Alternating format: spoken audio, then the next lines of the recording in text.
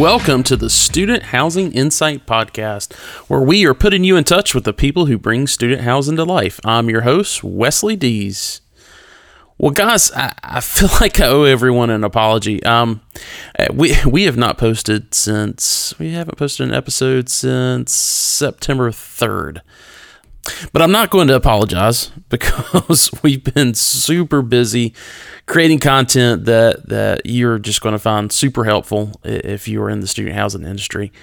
And it doesn't matter if you're off campus or on campus, you're going to find the stuff we've been working on very helpful. We've also held two of our regional summits since the last time we posted. Our Southwest Summit was held in Waco, Texas, and then last week we finished our last one for the year, for 2019, with the Southeast Summit held in Charlotte.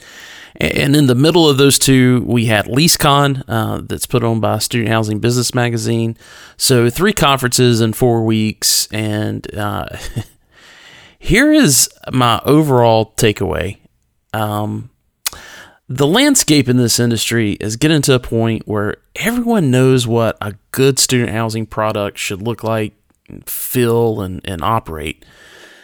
But execution, that's right, execution is what is setting apart the winners from the losers.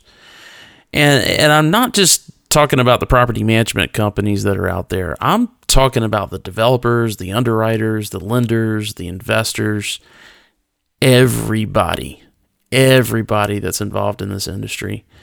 You know, there used to be a day 20 years ago when I got started in this industry where a developer could just take some cookie cutter apartment floor plan, make sure there was bed to parking space parity, build it within 3 miles of a university, and lease it by the bed and call it student housing. Not anymore. That just doesn't work. Developers, you got to stop doing stupid deals. And I'm going to get on my soapbox here, but I saw an announcement recently, like within the past couple of weeks, in a market that just delivered 1,400 beds, both on campus and off campus, at a Tier 1 school in the Southeast, where the market vacancy on purpose-built student housing in that market is around 16%. And I personally know that with concessions and gift cards and, rates have essentially dropped effectively, probably 8% in the past year. Yeah, a developer just closed on a piece of land with plans to build over 500 beds in that market. And the university is projected to grow only 1 to 2% each of the next 3 years. I mean, what market analysis was that person using? I get you've got capital that needs to be invested, but really? I mean, I get it. It falls into an opportunity zone. Well, thank you for collapsing rental rates for the next 5 years. Did you work that into your underwriting?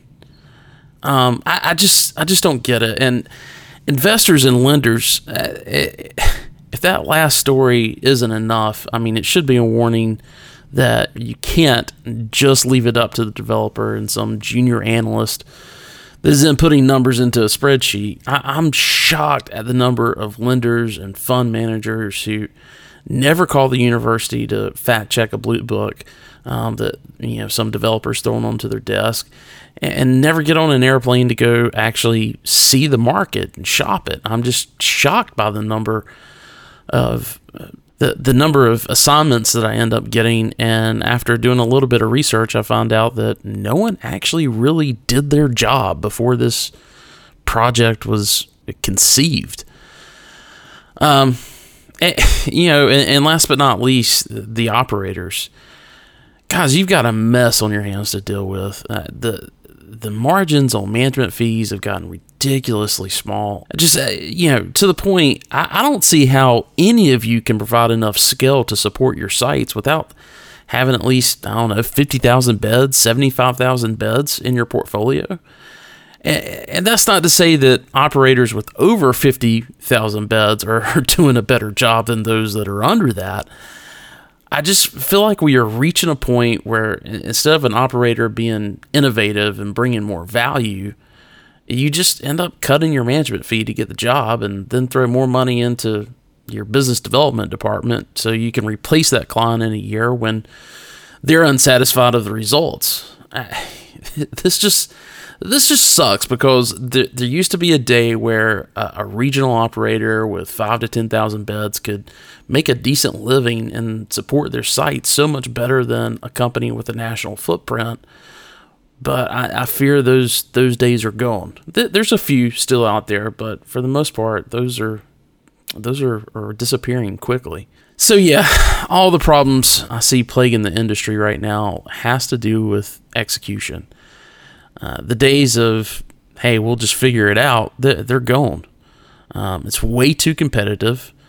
So as we move into October, I would encourage you to really ask yourself, what does proper execution look like for you and your position? All right, let me get off my soapbox. I wish I could spend a lot of time on that, but I've got an interview to play for you guys.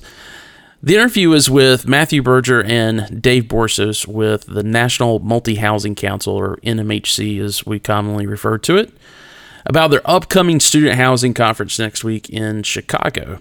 It's the 14th through the 16th.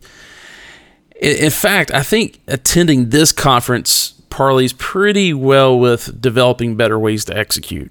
This is the longest standing industry conference. It's now going into its 17th year. It presents a great time to network for deal makers because everyone knows where their occupancy is at now and for this fall, and if they should tee up to sell or refinance moving into the new year. But for those of us on the operations side, it's a great event to talk about what worked and what didn't work this past year with our operating strategies. And by the way, that includes leasing and marketing. Additionally, NMHC offers some great content as it relates to benchmark data as well as tax and legislative impacts to the industry. So let's cut over to my interview with David and Matt.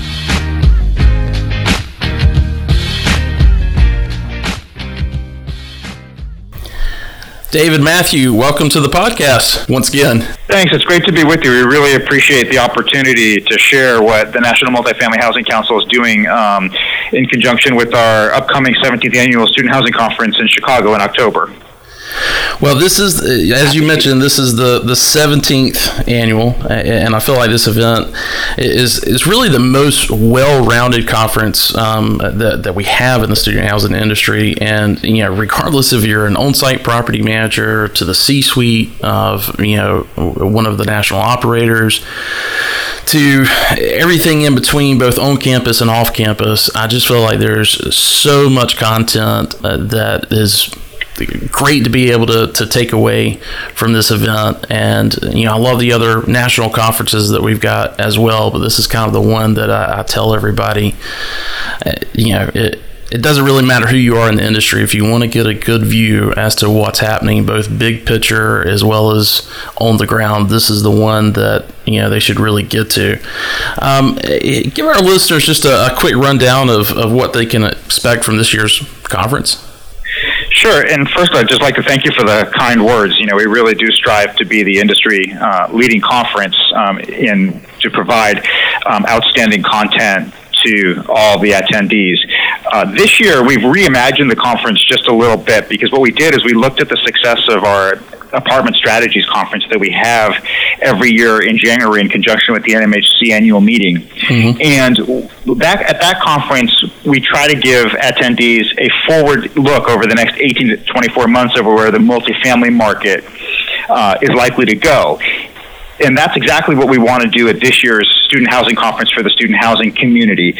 Our panels, and particularly those focused on capital markets, developments, investors, and the economic outlook, are going to look at what is likely to occur over the next 18 to 24 months and how that's likely to impact the student housing marketplace. And it's interesting that you divided your comments up between the big picture and what's happening on the ground. So that's what we're doing for the big picture. And on the ground, we're also going to have some really great panels on issues that would include proprietary technology, P3s, and some management and marketing issues that we'll get into later, I hope, during this podcast. Great. So this let me add one other thing. Yeah. Hey, Wesley, let me add one other thing that I think is also important for people to hear. So 2 years ago, Matthew and I decided to put together a focused research fund for the student housing industry, because we believe that there's not enough information and not enough research published on this important sector. And after raising this funds from our industry, we embarked on putting out research. And so we're going to have a delivery of our first sponsored research piece during the conference as well. So we're excited to do that. And then one of the other things that we had done for a number of years, but haven't done for the last 2 years, but based on our community feedback, people wanted it again, is our income and expense survey. And this is a survey of the largest owners and managers in the industry. And it'll be a compilation of that information, which will also be presented at the conference as well. So those are other two things that we're excited about that we think are exceedingly beneficial for the industry. Yes. I remember. I believe it was Fred Pierce that you guys were working with to get that started, and correct. Great to hear that some fruits of that labor are going to be presented at this conference. The benchmark survey that you're talking about for income and expenses. I know we had a brief conversation about that last year. Asking, hey, the last one I've got is from 2016, which is 2015's numbers. And I was like, as a consultant, I refer to that on an ongoing basis, and of course a lot of the content that we create for our summits as well as for this podcast, a lot of times we're referring back to that. So I'm happy that that's going to be, or that has been updated, and that alone, I will tell everybody, that is worth the price of admission is to get that report. So glad to hear that. The one other key thing that people should know when you're talking about it. So unlike past years where we actually, it's been presented electronically, it's been a set number of charts that have been calculated by us and for viewing. This year, we're actually making the data available via an Excel spreadsheet. So to the degree that somebody wants to run a slightly different analysis, the information will be in an Excel spreadsheet. That's fantastic. Looking forward to it. So as you guys mentioned at the beginning, this year it's in Chicago, and I love when these national conferences are in the middle of the country, because I feel like it's a lot easier for everybody to get to from around the country. A couple things in regards to that. Tell us a little bit more about the venue and the location, and maybe even kind of the expectation that you're seeing on number of attendees this year as well. So we're going to be at the Marriott down right in the middle of Chicago, and we are very, very excited about Chicago precisely for the reason that you indicated, that it's in the middle of the country. So we really hope that will be able to attract people to come in from all parts of the country, because it's a pretty short flight no matter where you're coming from. In addition to that, there's a number of student housing companies in Chicago, so it'll be a much easier trip for them. But we're right downtown with lots of great restaurants, cultural venues, and it's a great time of year to be in Chicago. The weather is just perfect in October. Exactly. And we're just, we're really thrilled that we are able to host this conference in the Windy City. Yeah. October's a great time to be there. If it's in the summer, you take the chance of it being really humid and hot, and if it's in the winter, you're going to be dealing with flight delays and snow and everything else. So that is a perfect time to be in Chicago for sure. So last year, you guys had Amy Trask from the Oakland Raiders as the keynote, and she was amazing. I didn't really know what to expect kind of going into that. I read her book and knew a little bit about who she was, but she just really kind of knocked everybody off their feet with the fireside chat that she had with Mr. Dinnerstein. So this year you've got another keynote speaker from the Bay Area, Julian Lute, who is an advisor on organizational culture from Great Place to Work, which I've seen a lot of their stuff in the past, and I've really been impressed on some of the things that I've seen out there that they're doing work on. What can we expect from Julian's session this year? So first off, we agree. We thought Amy Trask last year was a great speaker. So always hard to follow up with another great speaker. We are excited about having Julian Lute at our conference as well. Lots of people, as you'd already mentioned, certainly have heard of the Great Places to Work lists. And so It's not just an organization that publishes lists.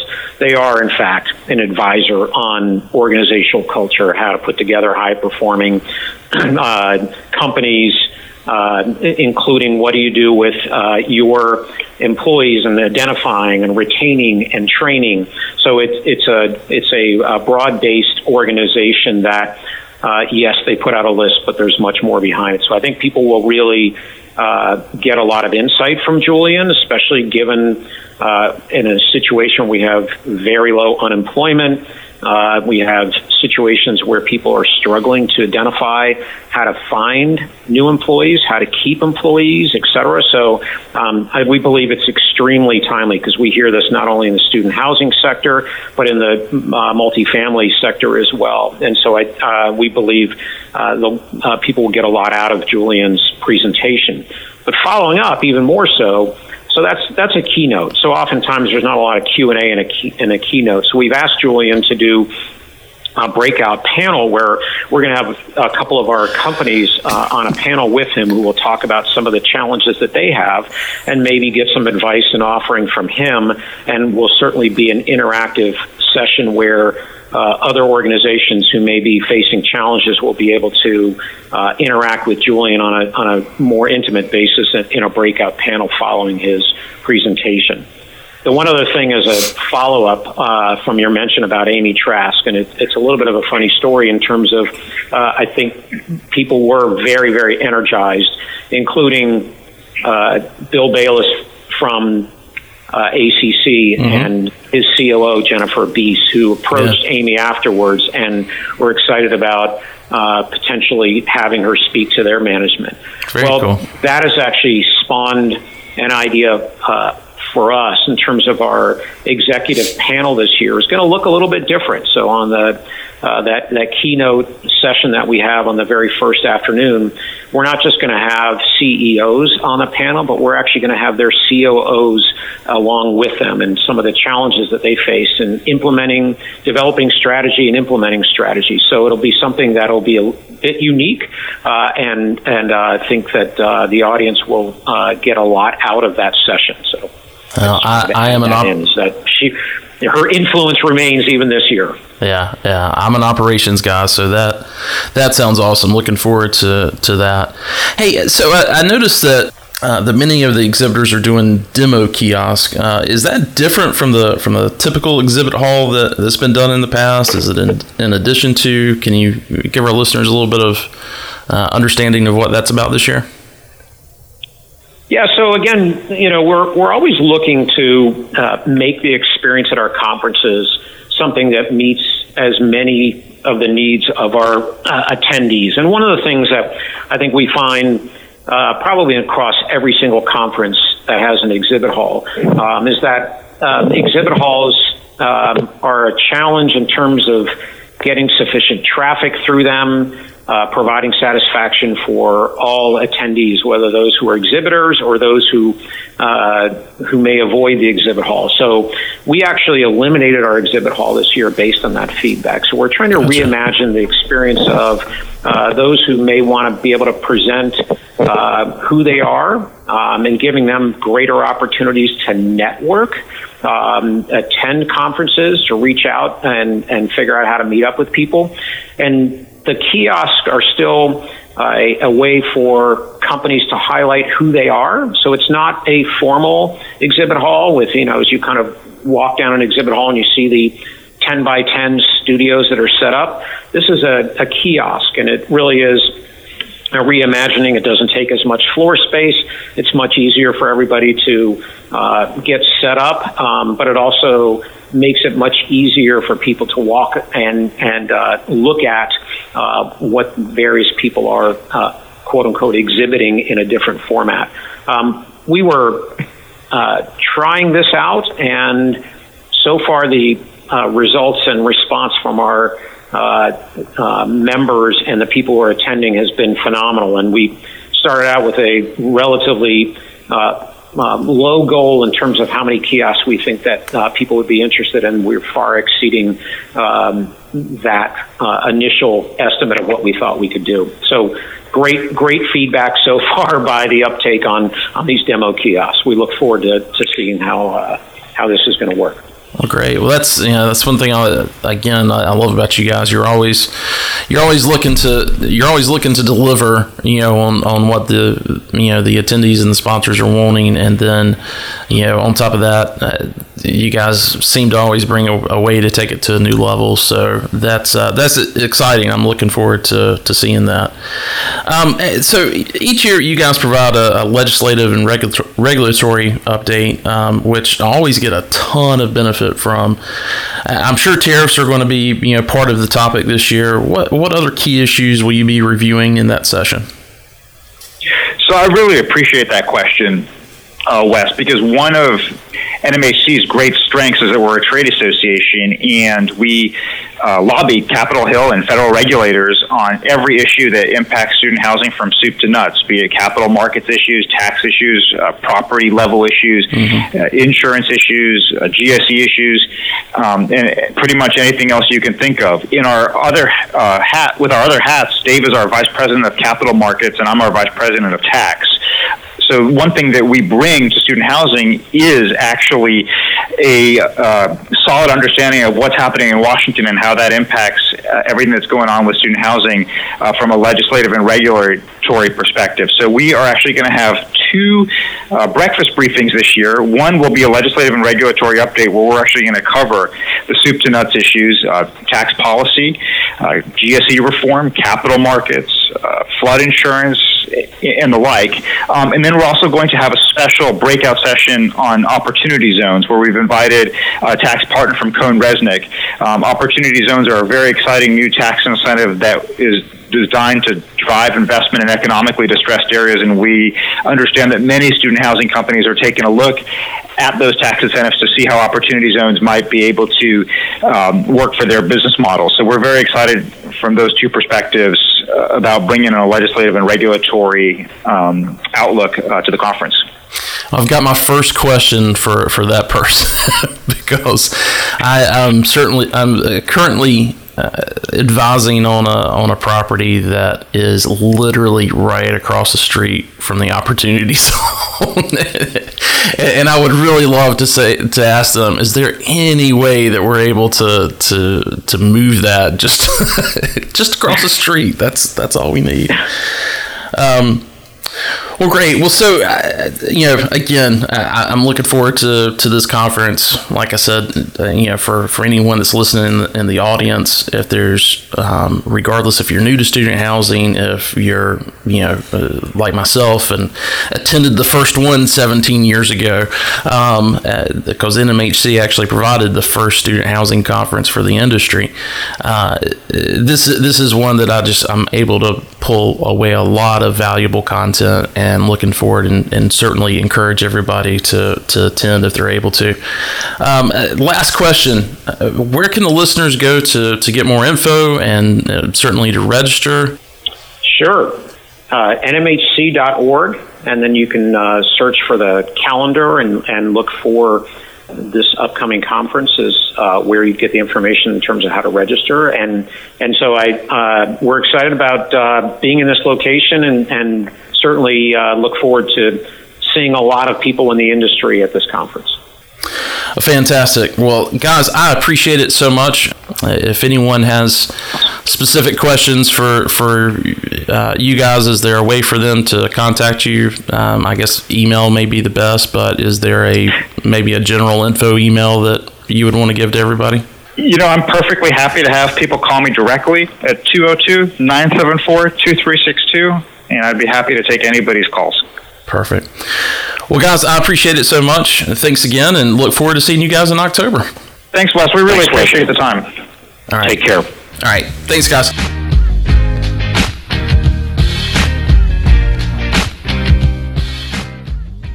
Well, guys, there you have it. If you are in a situation where you can make it to the NMHC event next week. I highly recommend it. I will say I was planning to make it myself, but due to some family commitments, I had to back out. But don't worry, Student Housing Insight will still be representing. Many of you guys who have attended our summits this year will certainly know the name Willie Butler. Willie spoke at 3 of the 4 summits this year and has now joined SHI as a co-host. So welcome, Willie. He also just released his first book, Releasing, a counterintuitive approach to apartment leasing. I highly suggest you get this book and read it before Thanksgiving. It will make a huge impact to you and your leasing team, and I truly believe that. You can find it on Amazon, or you can order it from Willie's website, which is releasingup.com. Again, that's releasingup.com. But again, he will be in Chicago, and we're going to sit down with him when he gets back and talk about what his takeaways were. All right, guys, have a great day. Thanks for listening. And as always, make sure you are plugged into our online community at studenthousinginsight.com. Just go to that website, go to the top where it says member login, and click on that and set up your profile.